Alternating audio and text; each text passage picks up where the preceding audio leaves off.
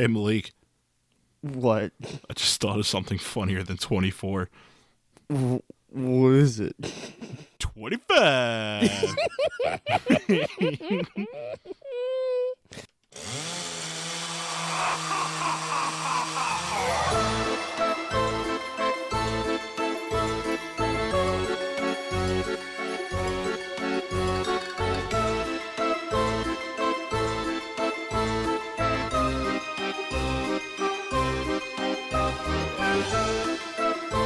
Hello, everybody, and welcome to the third official episode of Boo, It's a Podcast. Woo! Spooky. It's scary. I'm so scared. I am so freaking startled right now. It's You like know that episode of South Park with the yeah, giant guinea pigs. I am so startled. Startled. Yeah.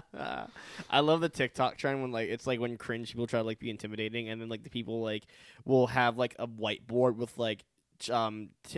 shivers timbered, and they'll check off my shivers have been timbered. I'm like Your timbers have been shivered. Yeah, like that. It's really good. Jimmy's rustled. My jimmies have been rustled. I love the ones I sent you I sent you two recently of the guy who would just stare at the camera when at cringe. Yeah. It's the way he just looks It's so good. But yeah, we kind of started off a little weird there, but I'm Tyler, and I'm joined as always by Malik. Who am I? Where am I? What am I? What is this? I don't know anymore. Please, I'm trapped inside my mind. Help me. Help me. So, we're on our Just third. gloss over that. Wow. just don't even acknowledge it. Just pretend like that didn't happen. It's like I said last week. I know you're fine, so it's like. Do you? Yeah. Do you? Yeah. Do you? Yeah. Do you? Yeah. Do you? Yeah. Okay. I'll keep this going all podcast. It's just an hour of that. Enjoy your listening time, people. Yeah. But yeah, we're on our third official episode of Boo, It's a Podcast. So Yeah. I just want to ask you, how's your Halloween month going? It's all right, reading here and there, playing some games, watching some horror.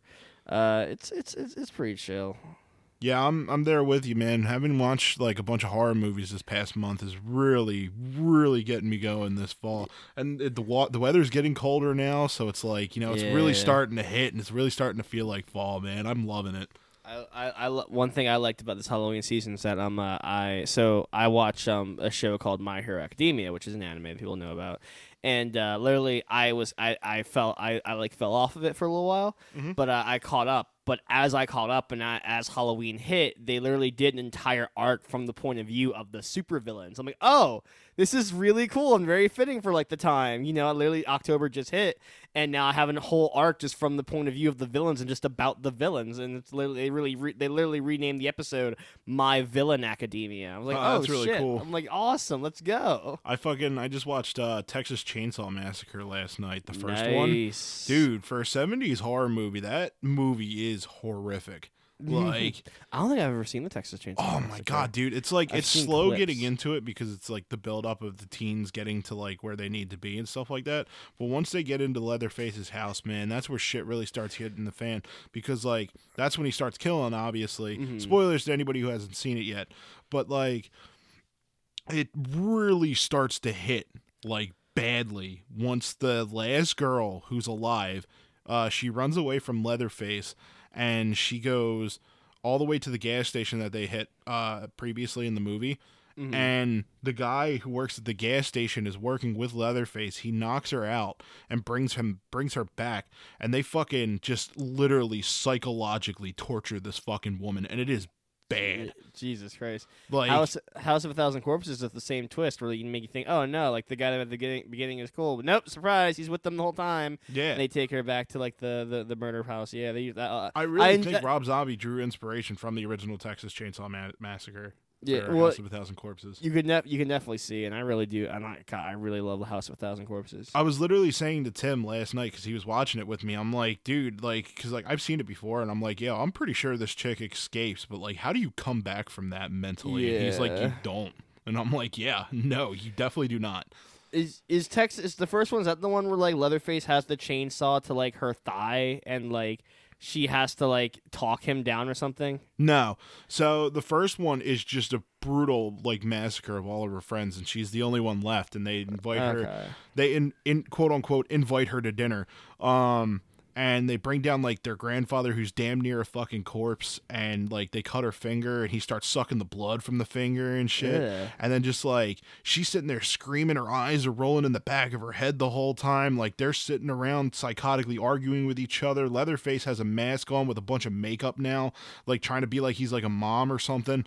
And it's just like, man, dude, the psychological torture that goes on in that movie is just incredible. It's such a good movie. Content warning for some of our more squeamish viewers. Yikes! Yeah, I forgot to say that. There's a bit where like they want the grandfather to do the kill, and like the gas station attendant's like, oh, don't worry, Grandpa, you know you won't feel a thing. Grandpa will take you out in one go. And they keep putting the hammer in his hands and like trying to like Leatherface keeps putting the hammer in his hand, trying to like throw his hand down so that he'll hit her on the head with the hammer, and he keeps missing, and then he gets like I think like 1 or 2 hits on her head, but like it's bad. By the end of the movie, she is in the back of a truck, just mentally destroyed, just fucking maniacally laughing. And Jesus Christ. Leatherface is just dancing around with a fucking chainsaw. It's actually really funny. Yeah, I know that scene. I've seen that scene before. Like Leatherface is like fucking dancing around. Yeah, he's just dancing with a chainsaw in his hands. I remember they added Leatherface to Mortal Kombat X as a playable character. So I like Mortal Kombat X DLC because it was just all the guest fighters were like horror movie villains. Yeah, and I thought that was like a really cool like thing because you had Jason, you had Leatherface, you had Predator, and you had Alien. I thought, wow, that's like the no-brainer. Let's have the horror icons be the guest fighters in Mortal Kombat. Yeah. It's funny that you brought up villains because I know you wanted to discuss villains on this episode. Yes, I thought that'd be a great thing. I thought that'd be a great thing to do for like the Holly Aaron's discuss our favorite villains from all across media. Yeah, I think that's a great idea. I mean, like everybody knows that villains are horrifying. A lot of them they do a lot of bad things. They commit genocide. I'll say they can be horrifying. There's villains here and there that are more so like funny. Like Huxley from fucking Elmo and Grouchland isn't horrifying. Well, yeah. What a villain to start off with, Huxley from fucking Elmo and Grouchland. I see one I was thinking about that we could probably start with is Biff. Man, Biff just like starts off as like your average bully. No, he's just worse than your average bully. Oh yeah, he's a genuine monster. Yeah, he's 100% a monster in that movie. Like, I mean, like to commit, like he's basically forcing Lorraine to, do the yeah, he's forcing himself on good.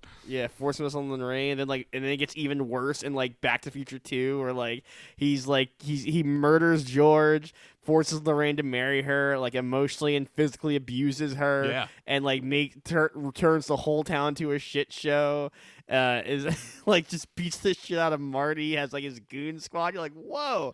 I think you said it true. Like Biff isn't even like a good jock or like anything. He's just an asshole. Yeah, I was just about to bring that up. The thing is that Biff is like I think I talked about this in the podcast before, but when it comes to 80s villains, I think like Teen Titans Go pretty much summed it up by saying like, you got your jock jerks, you got your rich jerks, you got your karate jerks, you got your like a whole bunch of different types of jerks. But like Biff doesn't fall in any of those categories. He's just a straggler in the movies. Like he doesn't really have a crowd other than the people that follow him for bullying purposes, but like he's just an asshole. I remember I remember we were watching it on the Back to the Future 2, and like there was the one where like the kid had the ball, and like he walks past kid with the ball and he throws it, and you literally your one chance to do just one nice thing. Yeah, seriously. That's what I thought when I first saw that scene. I was like, oh, look at Biff. He's got the ball with the kids. He's like joking around with them, saying like, what ball? And then he just fucking throws it on the roof, and I'm like, there it is. It's like it was only a matter of time. Yeah, Biff is a good, but Biff is great because like again he has great. He's just a fun like physical presence of a villain too because he's Yeah. like he beats the shit out of Marty. He has like the shootout like the stare down shootout. Do you count Mad Dog Buford Tannen as well, or just like are we sticking with just Biff? Well, yeah, because the thing is that when you come to Biff's family lineage in Back to the Future, it's always the same scenes over and over again. In 1955, there's the scene where where Biff stands up and he's taller than Marty, and Marty's like, ooh, he's a tall dude, but he still gets the edge on him by telling him to look look over there. Then you got Back to the Future 2 with Griff, his grandson, where first off, who made it with Biff? First off, that's what I want to know. He's just like he's just like a giant psychopath, like a lot more like homicidal than Biff, I would assume, because he's just like he's got the cybernetic parts and everything. Mm-hmm. He's more like McFly. There's a wire. I'm like, There's a what the wire hell? loose. The doc said it best when he said there was a few short circuits in his wiring. Like Jesus Christ, the voice got me because he's just like it's just the actor going McFly. Like all But yeah, with over Back to the and Future, over it's always again. the same repeated scene because you got that scene from 1955. In 2005, you have the scene with Griff where Marty stands up to Griff, and Griff is once again taller than Marty is, and he tells him to look, and he goes to swipe at him. The only thing is that Griff knew this time and fucking caught his hand. And then, same deal for Buford Mad Dog Tannen, the exact same scene. Marty stands up to him, and Biff is taller than him. Again, he's, got that menacing, aura about him, and he's, it's literally the same thing over and over again. Gotcha. Only with Back to the Future 3, the only difference is instead of escaping and riding a skateboard or hoverboard, he actually gets tied up and they drag him along with horses. I'm trying to think what else. What other villains we could capture? Again, I always get this is a bit of a debate, but last week, but there's also Jurassic Park, the Raptors and the T-Rex, man. Yeah. I as a kid. Growing up as a kid with Jurassic Park, I thought Velociraptors would be much more of a problem growing up. And then I realized, oh, they're dead. Okay, because they tear that kitchen scene traumatized me as a kid. I was like, oh, they smart. Oh, they can open door. Oh no! Yeah, the thing is, you look at raptors in Jurassic Park, and raptors are intelligent animals, like they were in Jurassic Park, back in the back in the time of dinosaurs. Yeah, the age of dinosaurs. I don't know exactly what period they were in. I'm not gonna fall under that category, but yeah, I don't know either. these were smart animals. These were animals that were it's like you said, they can open doors. They knew to flank. They knew to all the doors back then. Yeah. They knew to they knew to split up when they needed to in order to get advantage on one person. It's horrifying, when you got something like that. Do you know who originally was slated to play the role of Dr. Alan Grant? Who? Harrison Ford. Oh, really? That would have been interesting. Yeah. It's like Harrison Ford would have fucking just got into a fist fight at the Raptors. Like, fuck you. Pulls a gun on the kid in the start. Nah. You insult the Raptors. I always love that bit of Mark Hamill on a talk show, and he was talking about, he was trying to make sense of how Star Wars is, and then he does an impression of Harrison Ford, and he's just like, listen, kid, it ain't that kind of movie. But he does the perfect Harrison Ford impression, and he just says that line. It kills me every time. I know a lot of the dinosaurs in Jurassic Park also they have names. The main antagonist of Jurassic Park, it's Rexy, who's the T-Rex that we follow, and then there's the raptors. The raptor, the leader, she's just called the big one. I find that funny. She's just called the big one. These are all nicknames given by the fans of the movie. I think some of them are actually official, in some places. I think they're fan nicknames that became official. Yeah, is what I'm saying. The Indoraptor was named Ripper by the fan base. I know that one. Yeah. I don't know if the Indominus Rex had a name. I don't think so. the Indominus Rex I thought was a pretty good antagonist too, because it's hunting for sport and all the dead suffering brachiosauruses. You're like, Jesus Christ. The thing is that when you're smart such a as huge hell. fan of Jurassic Park and you go in watching Jurassic World for the first time, because this exactly happened to me, that's why I'm bringing it up.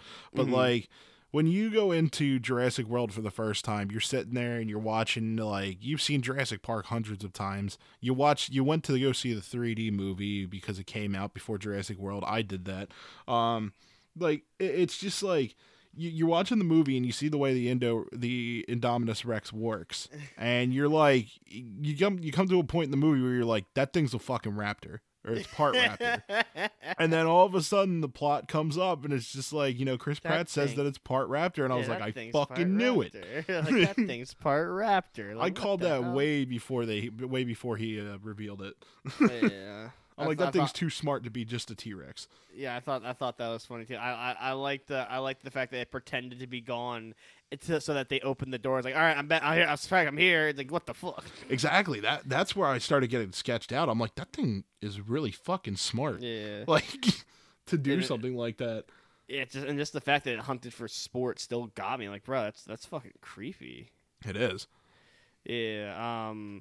Trying to think any other the Spinosaurus was just broken in Jurassic Park 3.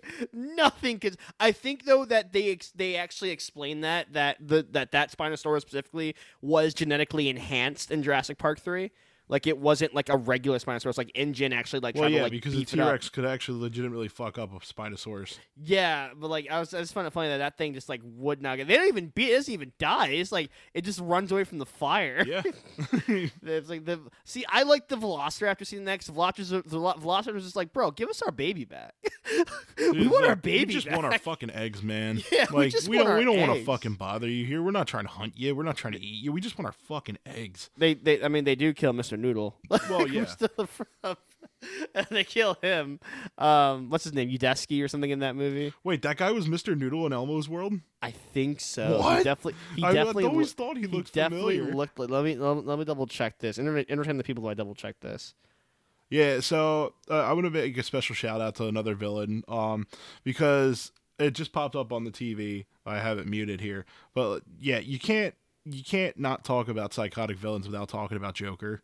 Oh yeah, definitely. Like, Joker, what was promoted was Batman: The Long Halloween's going to be playing on Toonami this weekend, but Joker, man, he one of the most psychotic villains ever. Just one of the iconic villains. I love in the Lego Batman movie. Yes, he was Mr. Noodle. And Mr. Noodle got his fucking ear eaten off. That's fucking amazing. We're gonna go back to I love that the Raptors leave him half alive so that he'll move, and they think, oh, we need to go help him. So when they go down to help him, they're like, surprise, we're still here. Exactly. That's really so smart. I'm like, Jesus Christ. And then it's like, all right, now we're gonna eat him fully because y'all now know it was a trap. But yeah, you gotta bring up Joker again. I love in the Lego Batman. Joker literally foregoes and leaves all of the Gotham villains to stand alongside the shark from Jaws, Voldemort, and Sauron, because he's like, we are the greatest villains in all of media. Yeah. But yeah, man, what's some of your favorite Joker? What's your favorite Joker moment? Favorite Joker moment would probably have to go to, the Killing Joke, man. Killing Joke is really good. Killing Joke, it's just so crazy. The way and I'm talking about the movie, the animated movie, obviously. I know the story's a little bit different in the comics, but just the way the story was made in the animated film, that it's implied that Batman shot him after that one final joke and he laughed at it. That's just so crazy. So my thing is that movie, I fucking hate that whole intro sequence. I know with Barbara Paris Gordon. front, that whole prologue, it's so bad, and that nearly kills it. But that next piece is just so incredible. Yes, the mental trauma that he puts Jim Gordon through. Oh yeah, and Jim still powers through, and he's like, no, we need to show that our way still works. I'm like, damn, man, damn. I love that. Throw the book at him. Who are you gonna throw the book at? This crying. He throws the book at the Batman cutout. That's really good. And it's so insane too, because you think about bats and clowns have nothing related to each other. There's no there's no like myth or like thing about like bats and clowns. They just exist opposite of each other. But like because of Batman and Joker, you now just know that like bats and clowns are like mortal enemies now. I also got to give a shout out to John DiMaggio as Joker in Batman God. Under the Red Hood. This is why we need to play the Batman, because I have that Batman Death in the Family Story DVD, and John DiMaggio John DiMaggio reprises his role as the Joker, and he actually gets new monologues and stuff to do, and it's really that's awesome. cool. I need to see that. Yeah, like there's a one where Joker where like in my ending like what is it? My Jason, like Batman died in that country instead of Joker. Yeah. I mean instead of Jason. I mean, and so instead Batman went on to pass away, and then Jason tried to like stay good, but Jason like hunts down Joker. But like I said, my Jason chose not to kill, but like my Jason like literally like mentally like blocked out the fact that he was killing. And so he like confronts Joker on the bridge, has like an insane fight with Joker on the bridge, but then Joker has like a whole monologue how like you're just as crazy as me now. Like Bruce is gone and we're both kind of lost, but like now like we are both bonded because you're just like as fucked up as I am, and you're like, whoa. It's really good. And there's even more. There's another scene where like him and Jason meet in the diner, and you can have Jason like slit his throat right then and there. Yeah, that is nuts.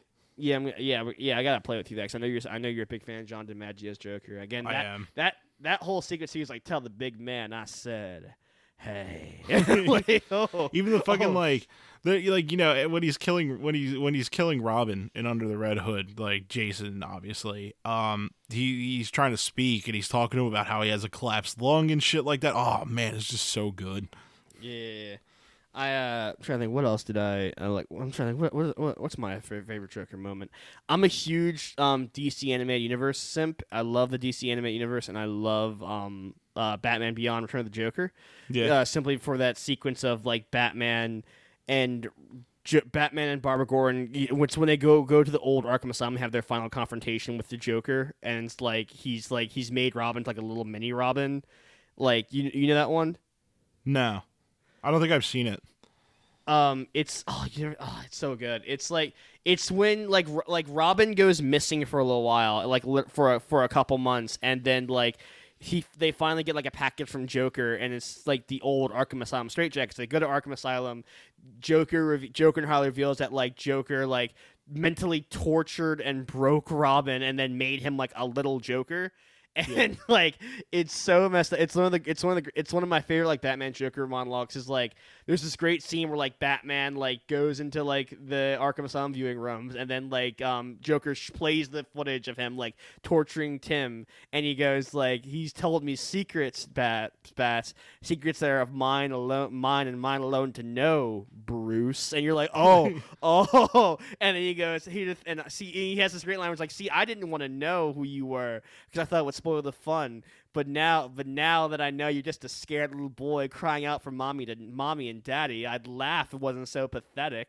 Oh, what the heck? I'll laugh anyway. And he laughs, and he has that iconic Joker laugh. Mark Hamill's Joker is so fucking good, man. He is. He's definitely number one on my list, but John DiMaggio is a very close second. See, I always go by, like, when I read the comics, whose voice do I hear? Yeah.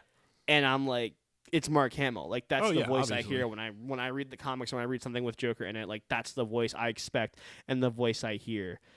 I don't care what anybody says, though. The Lego Batman movie, Lego Batman is the most savage Batman. Wait, what? Oh, just throughout it, yeah. Just because he's the one Batman in any continuity that straight up said that, like, you know, Joker's just like, you wouldn't be anything without me. And he's like, no, I'd be totally fine without you. You're literally not even my worst villain. Like, I do not need you in any sense. In the end, he admits to it, like, you're my greatest enemy. It's well, like, yeah, but, like, it's just, for him to go and flat out say that is, like, that's the most savage Batman. You are nothing to me. I love the one where it's like, yeah, but I have the super secret password on my back computer. Is it Alfred the butler with two T's, like butt? Just laughs. It's so good. Trying to think. Who's your favorite Batman villain besides the Joker? Scarecrow. Scarecrow and Mr. Freeze.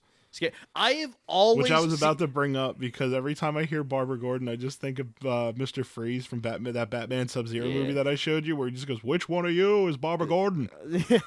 It's funny. Mr. Freeze is actually my favorite Batman villain. But it's funny you mentioned Scarecrow. I have always wanted to write or at least want a story of Superman versus Scarecrow, because I always thought that'd be like a very like you were dope talking about that story not to too tell. long ago. Yeah, I always felt like that'd be like a dope story to tell, just like Superman facing the fear gas, or like the fear gas is laced with like kryptonite or something, and it's like Superman has to like deal with that kind of stuff. That would be interesting to see. Yeah, but I've always liked Mr. Freeze because, like, it's just like, dude, he's like, it's such a cool concept character, like a scientist whose wife is dying, so he literally has to do like whatever he can to save her. It's like, damn, he's a great villain. Yeah, and you know, so I don't know if I've ever told this on the podcast, but here's a little funny story about me, everybody. And I don't care how much judgment I get for this one, but as a kid, you know, I had 3 things to believe in. I had the Tooth Fairy, I had Santa Claus, and I had Mr. Freeze. Well, 4 because the Easter Bunny's head. So when I was really young, my mom knew that I loved Batman Sub-Zero growing up. I used to watch that movie all the fucking time. So when I would go to my dad's for the weekend around the summer, my mom would buy a box of Freeze Pops and put them in the freezer. And I would come home and I would ask if Mr. Freeze came to visit. And she'd say, well, check the freezer. And I would look, and Mr. Freeze would leave me the fucking Freeze Pops. That's so cute. Yeah, I never understood why a Batman villain would leave me Freeze Pops, but I wasn't questioning it because I got Freeze Pops.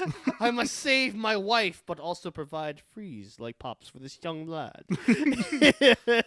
So yeah, that was a little something extra that I had to believe in as a kid. That's so adorable. I love it. I'm trying to think who else do I like enjoy like from the Batman? Mr. Freeze is great. Again, the best boss fight in Arkham City, hands down. Scarecrow is great, but he got like shafted at the end of Arkham Knights. Oh really? I haven't played Arkham Knights. So. Well, because like they build it up all around Scarecrow, and he's voiced by Jonathan Noble, and he's like taking over the city, and then you don't even fight him. You like go inside Batman's brain and fight the Joker, and I'm like, oh, and then Scarecrow gets punched out in a cutscene. I'm like, oh. That sucks. But yeah, like I'm trying to think, is there any other like noteworthy like Batman? Harley Quinn has grown well beyond just being a Batman villain. Oh yeah, 100%. She is like, Jesus Christ, like where she's going to. Oh my God, I know. I love the Penguin. The Penguin's fucking great. Penguin's a classic. Yeah, I love that in Arkham's Knight. If when you go to like check out like the villain stuff and like the villain likes and the villains like confiscated like gadgets and stuff. When you go to Penguin stuff, like Aaron Cash provides commentary on each of the villains, and when you go to that one, it goes you know what? In the age of like high-tech super criminals and like meta-humans that can lift up cars and shoot I-beams, God bless the Penguin for just being a mobster, for just being a regular mobster, mafioso criminal. You gotta give props to people like that. Him and Black Mask. Yeah. You know? Black Mask still has a gimmick though. It's like, my mask has been burned to my face. Yeah. I liked I'm trying to think what else was. I just thought of something. Fadoodle Cake. Why can't I remember it? I want to talk about the Batman trailer because dude, Colin Farrell looks goddamn. I still haven't seen the Batman trailer. God. It's really good. Colin Farrell looks goddamn unrecognizable as Penguin. I've heard a lot of great things, and I have heard that he is pretty much unrecognizable. It's great because Batman's like it's like a fucking comic book because Batman's like punching the shit out of dudes in the nightclub, then walks upstairs and the Penguin's like, "Whoa, take it easy, sweetheart." It's like, this is really good. Like so many shots of it just look like a comic page come to life, and I cannot wait for it. Yeah. Moving off the Batman, we can do. Adam would never let us hear the end of this. We don't mention his favorite, the Riddler. Of course. We got to bring up the Riddler. He looks like he's gonna be fucking awesome in the Batman. My favorite Riddler story is without a doubt Zero Year, when Riddler shuts off all the lights to Gotham, and he says, if you can tell me one riddle that will stump me, then I will turn back on all the power to Gotham. But if you don't, I kill you. And he drops you into like a pit of lions and shit. And it's so good. I got one. What gets wetter as it dries? A towel. He just towel. goes. A towel. I can see Gotham's in disarray and like dark, and you just walk up like, "Hey, Riddler, I got a question for you." It's really good. I love that storyline so much, and that was one of the storylines where I'm like, bro, Riddler's a GOAT villain. Like that's like to me like that's what Riddler always like should be going forward. Like just like that, just always like I love calm Riddler too. It's like it's really good. Arkham Riddler was also really good. I don't know too much about Arkham Riddler other than Arkham Asylum. That's like the only one I played through all the way. Arkham City was the one. Arkham City was the last one where I did all of his challenges, where like I found all the trophies and like I like that. I like that because he had like Saw style rooms. He had to save the hostages, and the last one was all like he had them attack. He had like the hostages like attached to like he had like masks with bombs strapped to their heads. If they stopped moving, then their fucking heads would explode. It's like holy shit. Oh wow. Yeah, it was really fucking cool. But yeah, moving on to other villains, it wouldn't be Hot's podcast if I didn't mention Megatron. Oh God, go take the floor, man. I know you. Megatron's such an interesting villain because you genuinely want to believe that he wants to make Cybertron a better place. I don't believe it's that. Just the way no, he genuinely in comics, in like maybe not in G1, but like the original cartoon, but like in comics, in more media like a Siege, Earthrise, and Kingdom, like. You really believe that Megatron truly wants to make Cybertron a better place. It's just the way that he goes about it is the wrong way. I got you. I'm picking up what you're putting down. I got like you. in the War for Cybertron trilogy that just came out, like Megatron is seen as this champion that led Cybertron out from slavery, essentially, because the Cybertronians were slaves working in mines for the Quintessons who had created them, and this is spoilers to anybody that hasn't watched the War for Cybertron trilogy. If you haven't, I highly recommend it.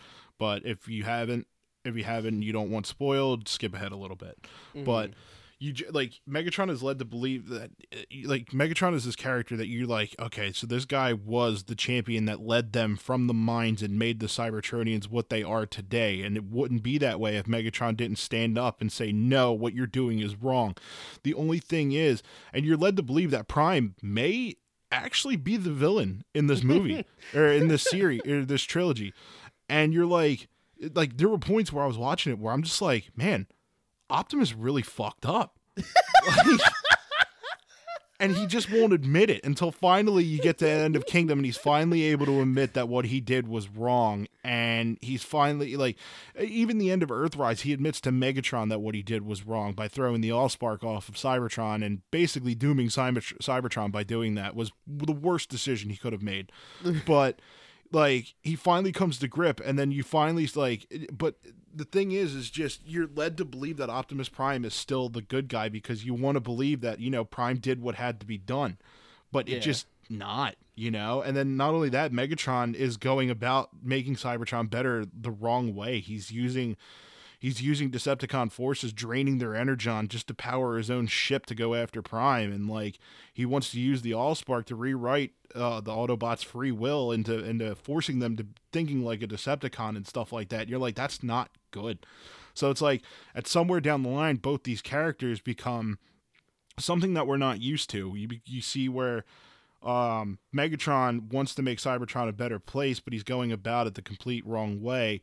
Whereas Optimus, you want to believe, is the good guy, but he's not really doing the best of things for Cybertron, And that's why I love that trilogy. But yeah, Megatron has always been the type of person, like I said, that you genuinely want to believe wants to make Cybertron better, but he goes about it the wrong way.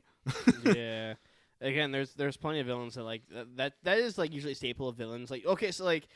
They are Killmonger is a great example of that. Mm-hmm. Someone who he's essentially right. He's just his methods are very wrong. Yes. It's he's saying he is right. There is oppression, there is injustice all around this world, but you can't go around and conquer. That's the whole point of Black Panther, that T'Challa realizes Killmonger was right. Wakanda needs to get more involved in the world. just not the way he wants to go about it. Yeah. You know, let's make outreach programs of, you know, going around like conquering it. You know, sticking around the Marvel aspects of things, we should probably go with the big man in purple, Thanos. Yeah. Yeah, the one I'll never forget when like Infinity War happened. I think we told the story before, but like it's so good. When we all went to go see Infinity War, me, you, group of friends, Thanos dust half of the universe. Everyone's sad and distraught. Thanos sits on his farm and just smiles, and you just go, "Yeah, Thanos! He did it, guys! He did it!" Just completely committed mass genocide, and I cheer for him. I love in the What If when they talked to like, "Hey, if you just talked to Thanos a bit earlier, like, yeah." If you give him a valid reason and say, like, look, this is why genocide isn't going to work and this is what we can use as an alternative, he'd be like, yeah, I'm all on board. Yeah, I found that so funny. I love that, too, that he still doesn't see how the planets all these. He's like, no, it's all right because it's random. That's still genocide, then. Yeah. Like, that was really good. I like when he's talking to Okoye at the end. He's like, my friend, that sounds like genocide. No, it's okay because it's random. My thing with, like, a lot of villains is, like, moving on to other villains as well, is just there are some villains out there that are just pure evil for the sake of being evil. One of the biggest examples that I can give right now, being just off of what I've been playing recently, Atriox from Halo Wars 2. Atriox is awesome. As I expected, just a man. Yeah, literally has no, like, he doesn't have any reason for being, well, I mean, he does have a reason for being bad, obviously, but, like, the thing is that he doesn't want to, like, conquer the universe or anything like that. He doesn't have an ultimate goal as far as we know right now. But the thing is with Atriox is, like, it's his backstory that leads him to do what he does. And it's like, for anybody that doesn't know and anybody that doesn't want it spoiled, you know, go ahead and skip ahead again, like I said, because there's going to be spoilers here for Halo Wars 2. Atriox's backstory is essentially back in the Covenant's prime, when they were working together with the Brutes, they would send out 40 Brutes at a time to go take on enemies, and they were led just to be suicide Brutes, essentially. 40 of them were sent in. They didn't expect any of them to come back until one day Atriox was the last of his 39 men to come back. And because of this, they weren't expecting this. They planned on banishing him and killing him, but he straight up said no and fucked up those elites that tried to kill him. And because of that, it sparked a rebellion in other Brutes who ended up following him.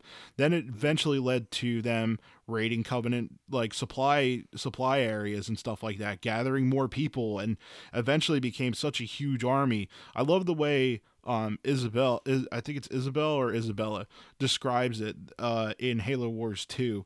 She said that the Covenant had two enemies back at that time. It was the humans, and because obviously the Covenant's gone now, but, like, they had two enemies back at that time: the humans and Atriox, and they damn near almost wiped out the humans, but didn't even come close to Atriox's army.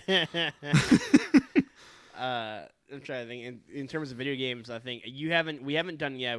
I know, like, we will plan on playing it, but, like, Handsome Jack, man, from the Borderlands saga is like, it's like, I don't know too much about Handsome Jack, so you're gonna have to take the reins on this one. I know, like, they're much like you did with Megatron, but, like, yeah, Handsome Jack is a character who, like, is the perfect example of how you balance comedy but also, like, intimidating, because, like, Jack is cool because he talks to you all throughout, like, the game, and he is incredibly funny. Like, he is a very funny and very just, like, charismatic guy, and you genuinely do think, like, wow, like, this is, like, for the most part, you're like, oh wow, I'm having a lot of fun with this character. Then you get later on in the game, and Jack brutally murders some of, like, your close friends and NPCs, and then does, like, genuinely messed up things. It's the juxtaposition of, like, while this guy's making him laugh, oh, he's actually a monster. like, wow. Like, and another thing about Jack is that, like, Jack genuinely thinks that he is the good guy. He is convinced that he is the hero of this story, and you are the bad guy. And he constantly calls you bandit. He calls you, like, the villain, and saying, like, it's up to me to stop you. Like, this very, like, this very, like, messed up and very, like, what's the word, like supremacist view of, like, you know, of looking down on you, like, and, like, it's so cool. And, like, it leads to one of the most satisfying boss fights ever when you finally face him, and then like you find out, and then like the pre-sequel comes out and you find out that like it's unclear whether or not Jack was all the way messed up before what happens to the pre-sequel, because like when you meet Jack in the pre-sequel, he's obviously a better guy than he becomes, but he still has like flecks of like, oh, that's untrustworthy. Like he literally there's a sequence where he like he finds out, like they find out that like the whole point of pre-sequel is trying to like get rid of these guys off of Jack's moon base. And eventually Jack finds that after you make a good headway, you find out they still have like some intel on you. And Jack goes, how do they know this? And one of your scientist buddies go, well, it could be anything. Maybe they have a device. Maybe there's another mole. Like, wait, there could be another mole or spy. He goes, yeah. Jack, after hearing that, literally takes no chances, completely airlocks 4 possibly innocent people without a second thought. And it's just like, Jack, they were helping us. Yeah, but he goes, yeah, but one of them could have been a mole, so I'm not taking that chance, you know? Yeah. And it's like, is that messed up? Is that like is it like taking it's up for debate, but like again, because some of the characters still make their mind up about Jack, they then betray him later on, thus sending Jack further down to like the madness of handsome Jack later on in Borderlands 2. So it's like he's a very complicated character, and like eventually when we take you through Borderlands 2, like you'll see like wow, like you'll see what everyone's like raving about with like Jack and stuff like that. Like I think again, there's a reason why like he had like his mask was on like the cover and everything and of the Handsome collection, and like why he has like 2 games dedicated to him. Like everyone, Adam Cole actually says that he based his promos and his character work off of Handsome Jack. That's really cool. Yeah, so like we'll delve more into when we get into Borderlands 2. But like, dude, Handsome Jack is a really actually, I think about it, he's got 3 games dedicated to him because of Tales from Borderlands again. Yeah. Again, Borderlands went from a game from having not being too heavy on the story to having like one of the greatest video game villains of all time, man. Like Handsome Jack is a really cool villain, and I remember too like. It was so jarring, too, going from, like, Borderlands 1 and watching the trailer and having it be all focused on this guy. I'm like, like, this is, like, really new, because the last game was about finding this vault. This game is now about defeating this big bad guy. And it's like, oh, shit. Like, it was really dope. Trying to think. Who else? Oh, we should probably break it. So, it's funny you mentioned, like, villains who are just evil for the sake of fucking evil. Yeah. And I gotta bring up my favorite Sith in Star Wars, Big Grandpapa Palpatine. Of course. Darth Sidious, the Phantom Menace. Literally just a force of evil. So evil he stretched across 3 generations. I mean, like, what more can you say about the guy? Yeah. I mean, a man who's willing to go out of his way, create a fucking 1,000-year plan, and put it into action by basically like starting an entire war between the Jedi and the Sith, and then organizing that as if he's playing a game of chess by himself. Yeah. Like, it's like, oh, no. He's like literally he commands both armies, and like literally like it's literally it's literally like 2 Jedi, it's 2 Sith versus like 10,000 Jedi, and the Sith won because it's just Palpatine planning. One of my someone I know, like there was this book called Labyrinth of Evil, which kind of like explains like it's not canon anymore, but like how it worked was Palpatine or Sidious was in like this thing, and the Jedi were like, oh, so close. The Jedi were like literally like a centimeter away from finding out Palpatine was Sidious. Yeah. But literally he goes, Grievous, can you pick me up? Grievous, come pick me up, bro. I don't care what you're doing right now. Come pick me up. Yeah, seriously. It's so, and like also like he has like some of like the coolest shit ever. Like in Revenge of the Sith, I love the duel with Yoda because it's just like it goes from like them fighting in the middle thing to him just like throwing all the pods at Yoda because he's like force crazy. I love him in Rise of Skywalker because like that first sequence of Kylo Ren is so fucking cool when he's just like, the dark side's the pathway to many abilities, and he's just like a fucking zombie. Yeah, I've like, been every voice in your head like, you have ever heard inside your head, and like Jesus, it's so cool. And then like flex, like in the end too, when he flexes his fingers and just goes God mode and just like boom the entire fleet. I'm like, oh my god. It's so like, dude, Palpatine is the Phantom Menace, and he probably is the most powerful Sith in canon. And I know, like, you probably want to go to your favorite Sith, my favorite Sith student, Vader. Yeah. Well, Vader is just, I don't know. He's more, he's not evil for the sake of being evil. He's just confused, you know? I'd say that's more Kylo than Vader. Like, I'd say Vader's a little bit more yeah, Kylo definitely is confused, 100%. Yeah, Vader's a bit more resolute. Yeah, Vader's more kind of like the easily tempted one, because obviously going from Anakin to Vader just so that he can save his wife, you know, he's got his stance, and you think it's the best thing that he could possibly, he thinks it's the best thing that he could possibly do, but ultimately ends up killing Padme himself. Yeah. And once you go down that rabbit hole, it's kind of just like, well, I'm here, I'm going to keep doing it. There's a really good fan theory that the reason Padme is dying is because Palpatine is actually siphoning off Padme's life essence and putting it into Vader. Oh, that's interesting. Yeah, that's a very fucked up fan theory, but it makes a lot of sense. Yeah. As opposed to her just, I'm sad and die now. I died from crying. I'm trying to think, what's my favorite Vader moment? There's the fucking hallway scene in fucking my favorite Vader moment is very cliche, but it's just too good of a scene. It's in Vader Immortal when the rebels are all backing him down, like they got him all surrounded. And Vader down. I don't. Yeah, Vader down. Did I say Vader Immortal? I didn't mean to say Vader Immortal. I'm thinking of the game. I thought you were gonna say the Padme scene when you said Vader Immortal when he touches the rock, because I do like that scene. That scene is really good, but it's the scene in Vader Down when the rebels got him all surrounded, and it's like, we got you surrounded, and he's like, the only thing I'm surrounded by is fear and dead men, and just wipes them all. Like, Jesus it's Christ. So good. Like, dude, like I love Terminator Vader, where it's just him versus 80 guys, and just like he just takes them all down. Yeah, it's so good, man. That's what I really wanted. Battle damaged Vader in Battlefront, man. Like, you and a lot of other people, including myself. I loved it. You should read the Dr. Aphra series that takes place after Vader. Because like you get to, like, there's a great scene where like Aphra is Vader officially is hunting down Aphra, and like Aphra, like, she doesn't beat Vader. She gets really lucky and is able to trick him into like an ancient force device that acts as like a force confessional, where it like pushes all of your guilt and everything you're guilty about on you. Yeah. And how that works with Vader is like literally like Vader hits it, and like Ahsoka, Obi-Wan, Qui-Gon, Padme, they all hit him at once.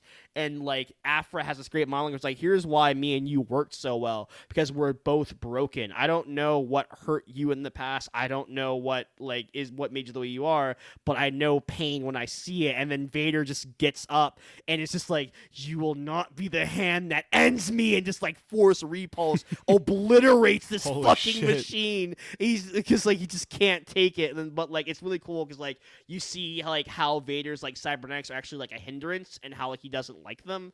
And like also, and like the fact, because Aphra is able to get the upper hand on him because, you know, she is a tech expert, so she actually hacks into like his cybernetic things, and she tells him like, you know, like, she's like, and she has this great more like, we are both walking broken disasters. Yeah. But meeting you like made me kind of better. So like, it's weird, boss, but you were the best thing that ever happened to me. And Vader's just like there, his arms are like his cybernetic exposed. He's just like getting up. He's like, I will find you. You're like, oh shit.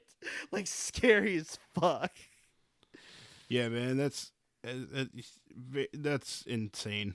Yeah, again, Vader's just like, there's just so much to love about like Vader as a character. There is like, and like it's again, we're gonna get more. We're getting more Vader content next year, man. Obi-Wan, yeah, like Hayden Christensen will be reprising the role. I'm like, let's go, man. Yeah, I'm excited for that. Yeah, again, if we're talking about Star Wars, I'd love to throw love to the sequel era, because I love fucking Kylo Ren so much. The suit, like the fact that they said, hey, we're never going to top Darth Vader. You're just not. You're not going to do better Darth Vader. Let's make that the point of the character. And I thought that was really smart and really clever to go about. Like. Yeah. and it all became part of Kylo. You know, the temper tantrums, the wanting to be Vader, like that was a part of his arc in the second one, like first one. For me, peak Kylo is Last Jedi. The realization, the conflict, but then like the realization, no, I can be something new. When he fucking like destroys the mask and kills Snoke, like that's the best Kylo. My absolute favorite Kylo Ren scene, though, it's actually not in the movies. It's in the comics, and it's during the Age of Resistance special where Snoke takes Kylo to Dagobah, and he takes him to the Cave of Darkness, and he makes Kylo go through it. And it's like, holy shit, like you said, they're actually doing this. And Kylo goes to the cave, sees Luke, and just decapitates him without a second thought. And goes like, nah, like, fam, like, nah, like, I'm done with that. But as he goes deeper in the cave, he sees Leia and Han. And they tell him, like, Ben, this isn't you. Ben, this isn't you. And then, like, Kylo genuinely can't go through with it. Like, he can't, like, take them, he can't cut them down. Yeah. And so what happens is we cut back to Snoke outside of the cave, and then, like, you see the entire cave just shudder and just collapse because Kylo destroys the entire cave. And then Snoke goes, I was going to bring other students here. Then Kylo goes, you won't need any other students, and just fucking walks off. Like, Jesus Christ, man. Kylo Ren, man. He's literally, like, considered, like, one of the greatest villains of, like, the 2010s. And it's like, again, Adam Driver just fucking ate that role, man. He's such a good actor. Yeah, he's got I want to see that Night movie he's in, like, The Last Night, I think. Yeah.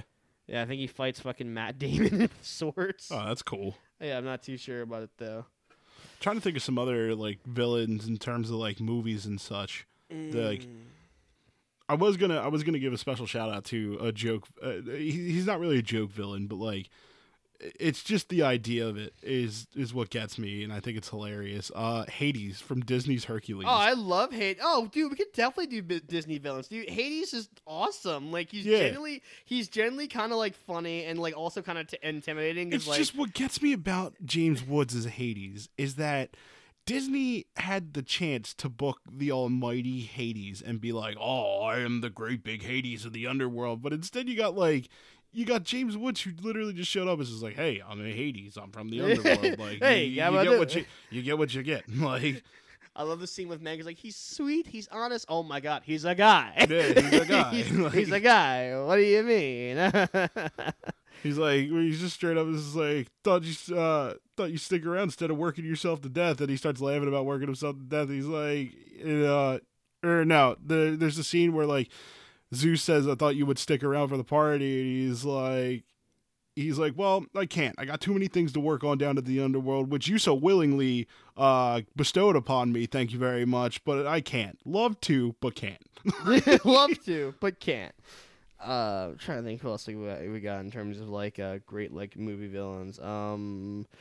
There's a lot of horror villains on there too, like the Alien, Michael Myers, stuff like that. Michael Myers has become such an interesting character to me watching all the Halloween movies. I didn't talk about it that much when we had Tim on because we kept derailing a lot, but, like, Michael Myers as a horror villain is just so interesting to me because he's literally just a man. You know, he's just a murdering man. Are we sure about that? That he's just a man? It's a little bit more apparent that he is more than just a man because he's surviving a lot of things and he can't be killed and stuff like that. But, like, it's just crazy to me because he's just essentially, when you boil it down, you would think he's just a man in a mask, but he's not. He's more than that. But, like, ultimately, and this is going to be spoilers for Halloween Kills. I know we've dropped a lot of spoilers going on in this episode, but, like, I got to talk about it. The thing is with Halloween Kills that I love so much is that it really hammers in the fact that, you know, you think that he's after Laurie, but he's not. He could give two shits about Laurie Strode anymore at this point. He just wants to kill. That's it. He wants to kill. He wants to go back to his house and stare out of a fucking window. That's all he wants to do. And I thought that was really good writing on that part because, like, it really delves into what Michael Myers is. A lot of people could be like, oh, you know, he's doing it because he hates Loomis. He's doing it because he wants to get Laurie Strode. He does not care about any of that. He doesn't care about Loomis. He doesn't care about Strode. He doesn't care about any of the originals, like Laurie Strode's daughter and stuff like that from Halloween Forward, stuff like that. He doesn't care. He just wants to kill because he's fucking psychotic. You know? I gotcha.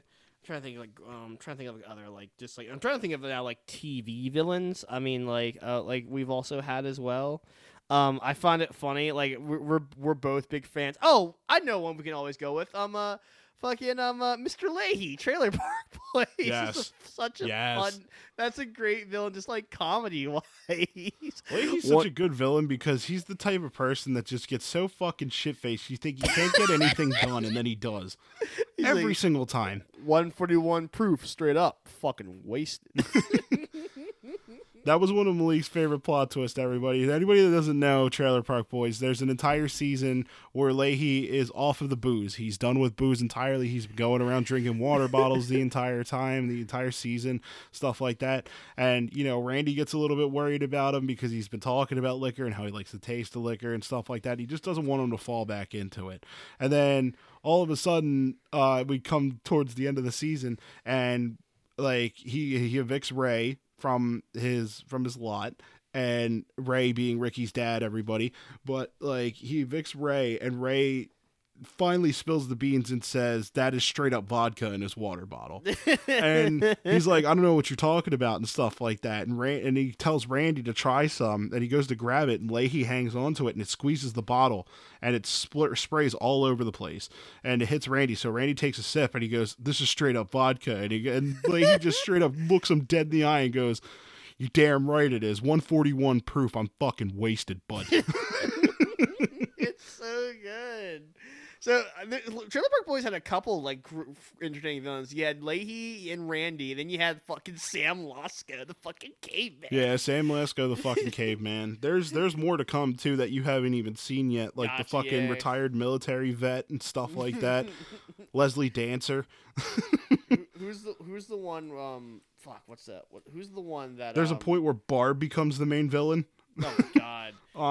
Who's the one that Cyrus? Cyrus is the one I'm thinking of. The Cyrus guy who's is such a joke of a villain in that show, though. He always gets shitted on in that show. Yeah, let's just fuck Cyrus. Yeah, fuck Cyrus. It's for good reason. Trust me. I'm trying to think of anyone else I'm forgetting. Well, yeah, that's all I remember from Trailer Park Boys. Yeah, I think Leahy's the most constant over. Again, I love when Leahy. Well, yeah, of course. I love when he just lost his shit and literally tried to kill Ricky. Yeah. Literally who didn't you shoot an arrow? You see him running off in the corner with with underwear. And that's it. Wait, what? Oh yeah. That was when that was when he was really, because this at this point in this season, Leahy literally has nothing. He's not Trailer Park Supervisor anymore. He's losing Randy with every second that he fucking hangs around him. He lost Barb because Barb wants to marry Ricky, and he still has feelings for Barb, his ex-wife. Everybody, and it's just everything's going full Ricky this season, and you're happy for Ricky, but Leahy is literally losing his goddamn mind because he just can't process having Ricky be on top. Another thing we can go into, we can talk our favorite pro wrestling heels, our favorite wrestling villains. Oh yeah, that'd be another thing we can go to. I'm gonna go right off the bat, and I'm gonna say Kevin Owens as a heel was damn, 2017. Kevin Owens, when they booked him, and this is the thing that gets me with Kevin Owens, that really sold me on this guy. I only knew about Kevin Owens by name when he was Kevin Steen. I never really seen any of his matches. I was just told that he was really great, and I never understood why until he made his debut at NXT. Oh God! When he made his debut in NXT, at this point, it's just the way the story was booked. Is that Sammy had been trying to fucking get the NXT title. He finally gets it, and within 10 minutes of celebrating with Kevin Owens, he just fucking betrays him and kicks his fucking ass. And then they get into a huge wrestling match that gets so fucking bad on Kevin Owens' side that the ref literally had to call it for Sami Zayn's safety. He won't stop powerbombing him, right? That's the thing. He just keeps powerbombing him. That's it. You win. Just take the belt and go. Yeah.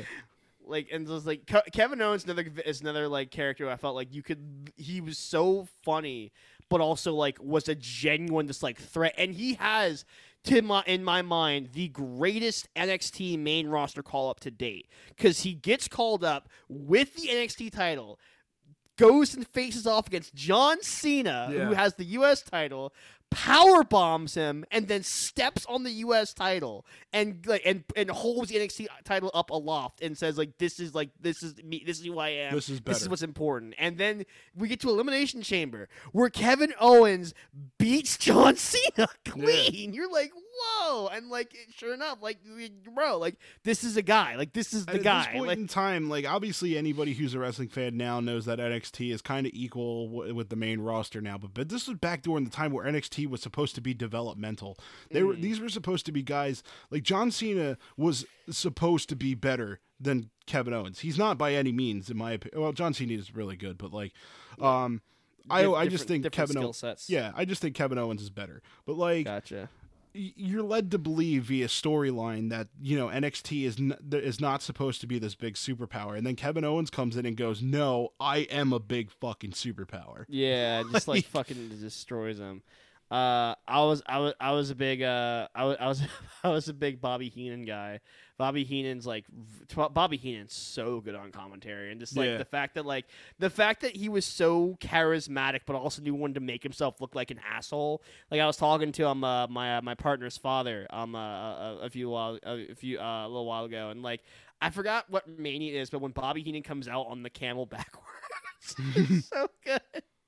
It's so good, and just like the fact that just by association, if you were with Heenan, that you were hated, you were an asshole. Like WrestleMania 3, the build up for that when Andre comes out with Heenan, it's a big deal. He's like, bro, that's Heenan. What are you doing with Heenan? Yeah, like Hogan's promo cuts about like when I saw you with him, I knew he was different. Because you don't stand with him. Like, oh, it's so good. Like, Heenan was just, like, so entertaining. Like, oh, my God. Me and Adam were watching, like, 1992, like, Royal Rumble, like, a while ago. And, like, Heenan's commentary is so fucking hilarious. Because it's one of the most one-sided, so pro-Ric Flair, but so, but so great that, like, continues the story. Because, like, Roddy Piper comes out in the Royal Rumble and, like, helps Ric Flair during the Rumble. And Heenan goes, I love you, Roddy. You're a man's man. I've never made fun of your kilt. Your kilt looks awesome, Roddy. Thank you, Roddy. Then Roddy betrays Ric Flair, and Heenan goes, I hate you, Roddy. How dare you? That kilt's a freaking skirt. It's so good. Oh, my God. Heenan was so good. Yeah, man, he's a fucking classic. I always love classy Freddie Blassie. Just because he would just go around and call people a pencil neck geek. It's just such a good insult. I don't care who you are. If you can call somebody a pencil neck geek, I'm gonna laugh. I know another villain who's like, I don't know if you see. It's so weird. It's not really a talker, but just like a physical presence in WWE, like in heel, like is Walter, man. Yes, Walter he just stands there. And Walter's just a fucking menace. Like, he's such a menacing figure, and he's just somebody that as soon as his entrance music hits, you're like, oh my God, this person's getting fucked up. Like, I love in the feud with Ciampa, he had the Imperium like holding Ciampa down. Then like he ripped Ciampa's daughter's necklace off of Ciampa's neck. He goes like, "Oh, adorable!" Then tosses it to the side and then chops the fuck out of Ciampa's chest. So like, good. oh my God, you're a giant monster. Yeah, I fucking love Walter, man. He would literally be the only reason that I would watch NXT UK. But like, oh my God, he doesn't even have the belt anymore. And that's not dissing NXT UK. I know there's a lot of talent on there. Don't get me wrong. I know. Hey, you just upset me and the two other people who watch it. I know it's good programming. I love Walter, man. Yeah, well, Walter's great. Again, I'm not sure of the plan is. Walter says that he doesn't want to move to America. Yeah. And I figured that'd be a big deal for NXT for him to go to the main roster. It would be for him to move to America, but he says he doesn't want to. So like, I don't really know what Walter would do. Like, oh my God, if Walter went back to the indie scene. If Walter went back to the indie scene, I would try to find a way to follow him. Yeah. Follow his matches just because I want to see him. Dude, you should check out. You should like check out like some of Walter's matches with stuff like Tomohiro Ishii. Like I'm just imagine like Walter against like Moxley today. Like, oh Jesus my Christ. God. He like the I things, would love for Walter to be on AEW. Not on AEW, just like because Moxley does the indie route like a lot. Well, yeah, like, I know that too, but I'm just saying like I personally think Walter would be great on AEW. Like He would be really good. Can you imagine fucking Walter versus like Lance? What was it? Lance Archer? Yeah, Lance Archer. That'd be so good. That's another person who like just like has been like really working. Like again, AEW has one of the best heels going right now, MJF. Oh yeah, MJF Jesus. is so fucking great. Jeez. Adam actually just sent us a compilation of some of his most asshole moments, and my favorite one still is is this cameo that he made to a fan where he was like, "I heard you turning 30 something. I forget. I think it was like 35." He's like, "You old piece of shit," straight up. And he's just like, he starts talking about how he's into Dragon Ball Z, and he goes, "Yo, you like Dragon Ball Z, don't you?" Who's the person that he's with? Wardlow. He's like, "You like Dragon Ball Z, right?" And he goes, "No, I fucking hate that shit." And he's just like, "You know why we don't like that? Because I'm not a weeaboo piece of shit. Come go fuck yourself." It's so good. And he never breaks character. No, like he does not. Literally, like a dad brought his kid up to meet him, and MJF just flips off the kid. Like, oh my god! Like, he calls him an ankle biter. I want to meet like MJF so badly. Like Me too. Some of the stories from his meet and greets are incredible. Like oh my god. Like apparently like some kid walked up to him in a not walk, but somebody not kid, but someone rolled up to him in a wheelchair and literally he went, "Hey, my life's better than yours. Want to know why? Because I can do this." And he stood up in front of him. I'm like, Jesus Christ, that's not okay. It just makes me think back to the days of like Ted DiBiase. Ted DiBiase used to do the most evil thing to children where he would call them up on stage and tell them that if you could bounce a fucking basketball like 10 times in a row, that he would give you so much money. And then he would just put his fucking foot out on the last dribble and fucking kick the ball. Fucking love it. Like, it's so evil. Who else was like a great like heel back then? Like, there's one big one we haven't brought up that literally like changed the game for wrestling, and we're gonna get to that in a little second. But like another big deal, big favorite of mine was just Macho Man Randy Savage, like his descent into madness and becoming a heel. Like that is to this day like one of WWE's like greatest intentionally booked storylines. Just like art imitates life. Like Macho Man is genuinely concerned that Hogan is trying to steal his like girl. He's trying to take Miss Elizabeth, and then he fucking like he betrays Hogan. He like fucks up Hogan. The mega powers explode. Like it's just, I think it's like a year of storytelling, but it's just so well done and just like, oh my god, Macho Man just sold it so because his promos were so intense. But then he's just like Hulk Hogan, man, you say you love Elizabeth, brother, and I know you're lying. It's like, it's so good. Like, oh my god, the Mega Powers exploded. It's such a good storyline. Chris Jericho also had like a hell of a like heel run in AEW when he first won the title. That was incredible. Like again, one of the first like we were there for his first like title defense against Darby Allin when he fought Darby Allin in that street fight. He had Hager come out, the Inner Circle would come out and jump people. I think it was the week after when like they had that giant brawl in the crowd that went to the concession stand. It's so well done. Like, oh my god, it's so good. Like Jericho just like, kept cutting all these great promos. He was all like, "People I will not defend my AEW world title against." He's Paige, Diamond Dallas Page, and just went down the list. It was so good. The Judas Effect's a great fucking finisher, and I love it. Again, like AEW, Chris Jericho is just like, damn. One of the best heels that WWE will always have going for them is Randy Orton. And I have to bring this up as well because not only is he a fantastic heel, but Adam again would also kill us if we did not bring up Randy Orton. Oh yeah, definitely. Again, Randy's great. Again, like when the Legend Killer gimmick just like worked. Like again, like it works so well.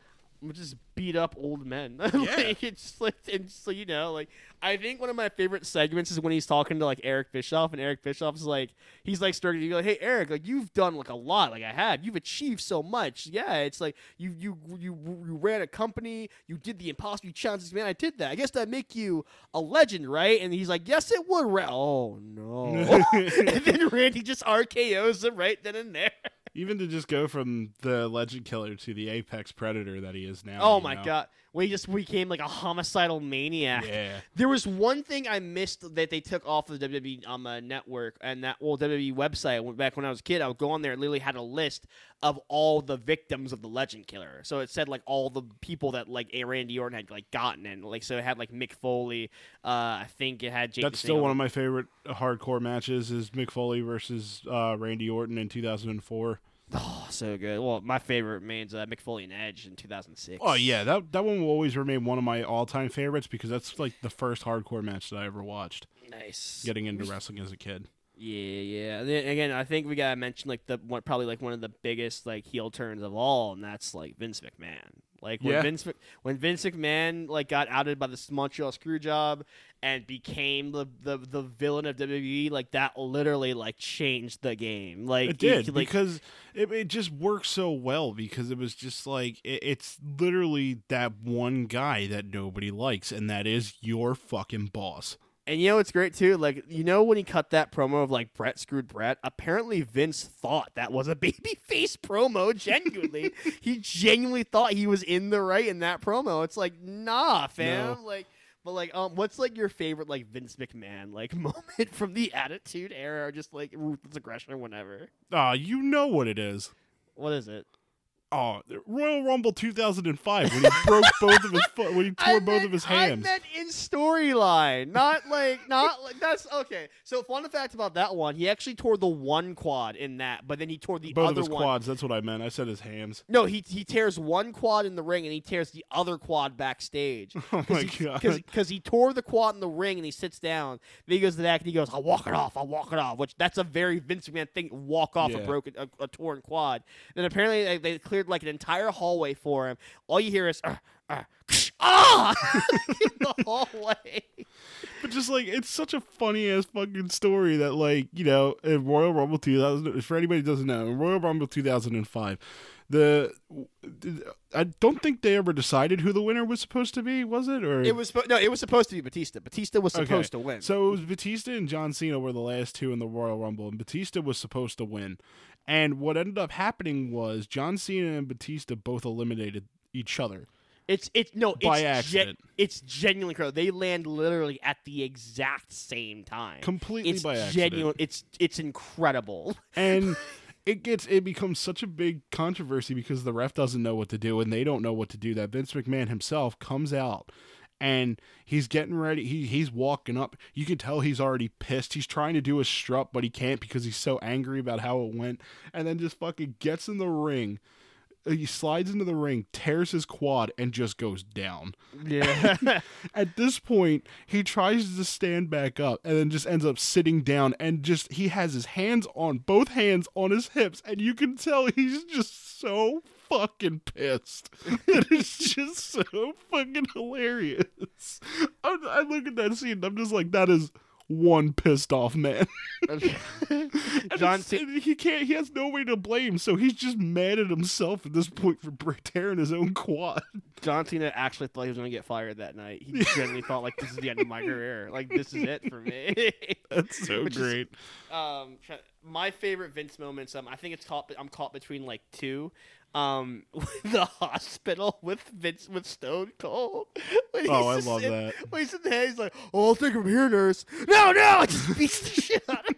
It's like, "I'll get your foot." It's just so comedically well timed. My favorite Vince McMahon moment in story. That's a tough one to think about. Keep talking about that while I think about it. The other one I love is when WrestleMania 22 and his hardcore match with Shawn Michaels. It's when he's in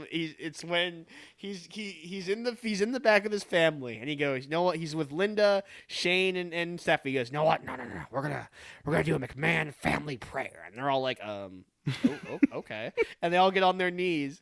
And Vince goes, "God, I don't like you and you don't like me." Stephanie opens her eyes and goes, "Motherfucker, did he really just say that?" There's another good one. Oh my god, this one is great. I remember watching this one live. So maybe it was so hilarious. Vince is in the ring. This is when Vince is in his feud with DX, and Vince is in the ring cutting a promo. And then Shane goes, "Dad, come on, we gotta go. Stephanie's in labor." "What? Stephanie's in labor? We gotta go."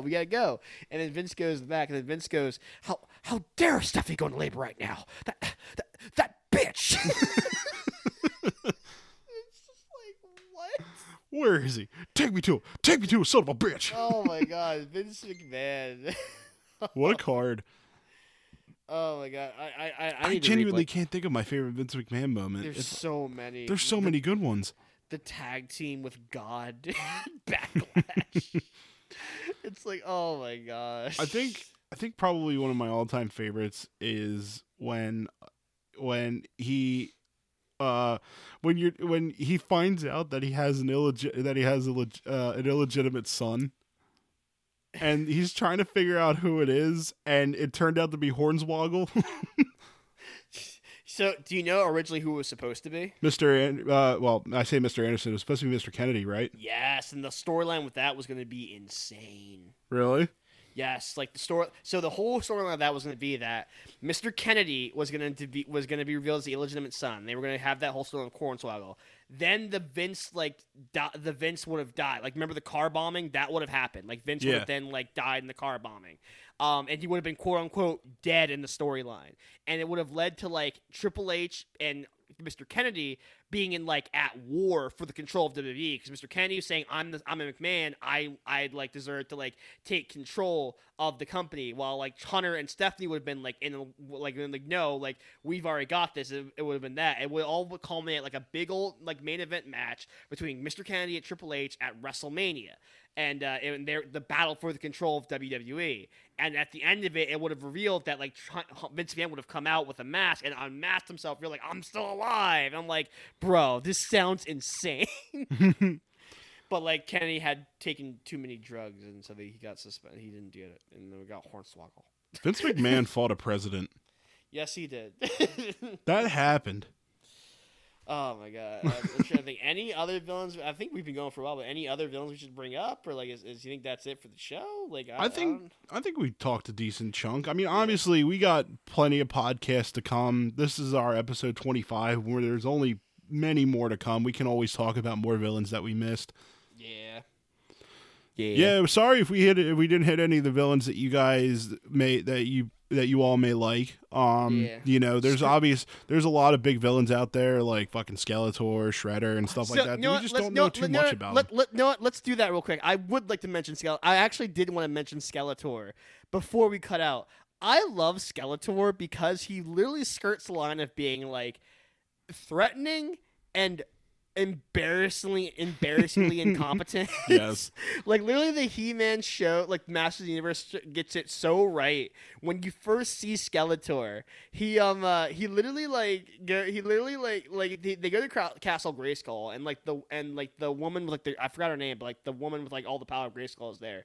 And literally not She-Ra, someone else.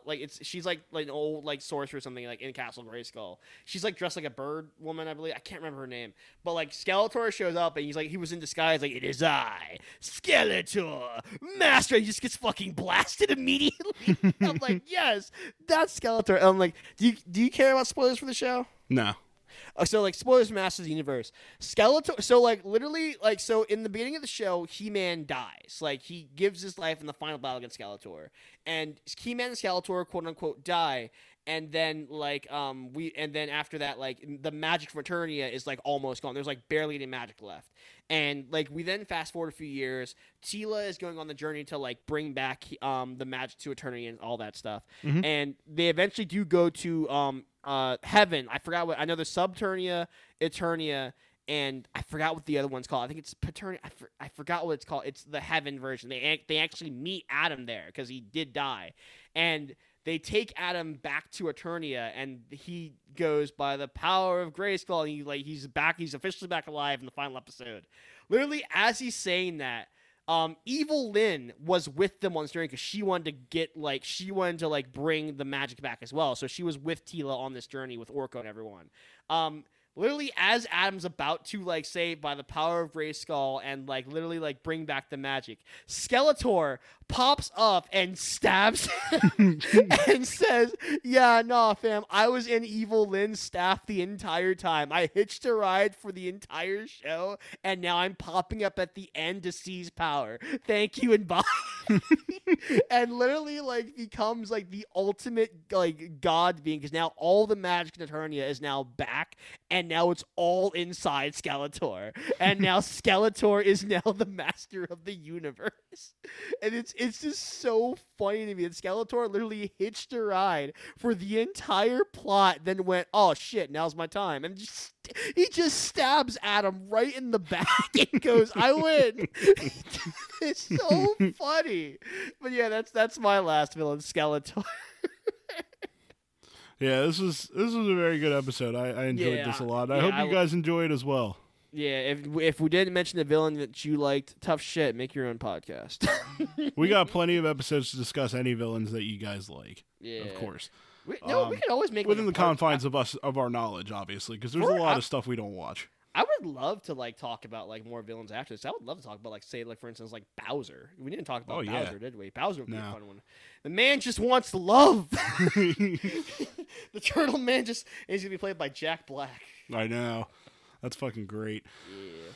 But anyway, thank you everybody for joining us on episode 25 of Hod's a Podcast, and official episode number 3 of Boo! It's a Podcast. Boo, boo, boo, boo, boo, boo, boo.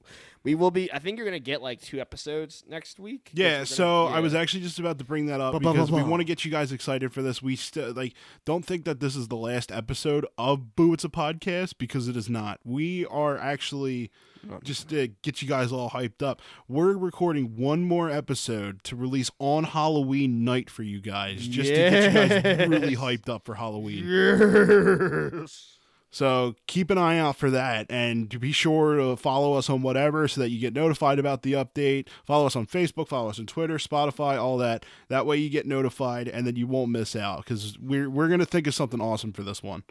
To finally finish off Boo! It's a Podcast. The Boo! It's a Podcast saga continues. Tyler will take a shit for you on stream. Don't tell me, I will. Yes. Again, it's like I said, how do you expect to make money if you won't shit your pants on stream? That's a discussion that we had before we started recording. Yeah. I had to work it into the podcast somehow because I made a post about it on our Facebook. Did you? Oh, my God. Yeah, I made a post about it, and I thought, shit, we should probably make that like a thing. So to clarify that post, everybody, basically what happened was Malik had gotten in the shower and done his dishes and everything like that, and he was ready to go. He calls me and he's like, "Where's my invite for Clean Feed, what we record on?"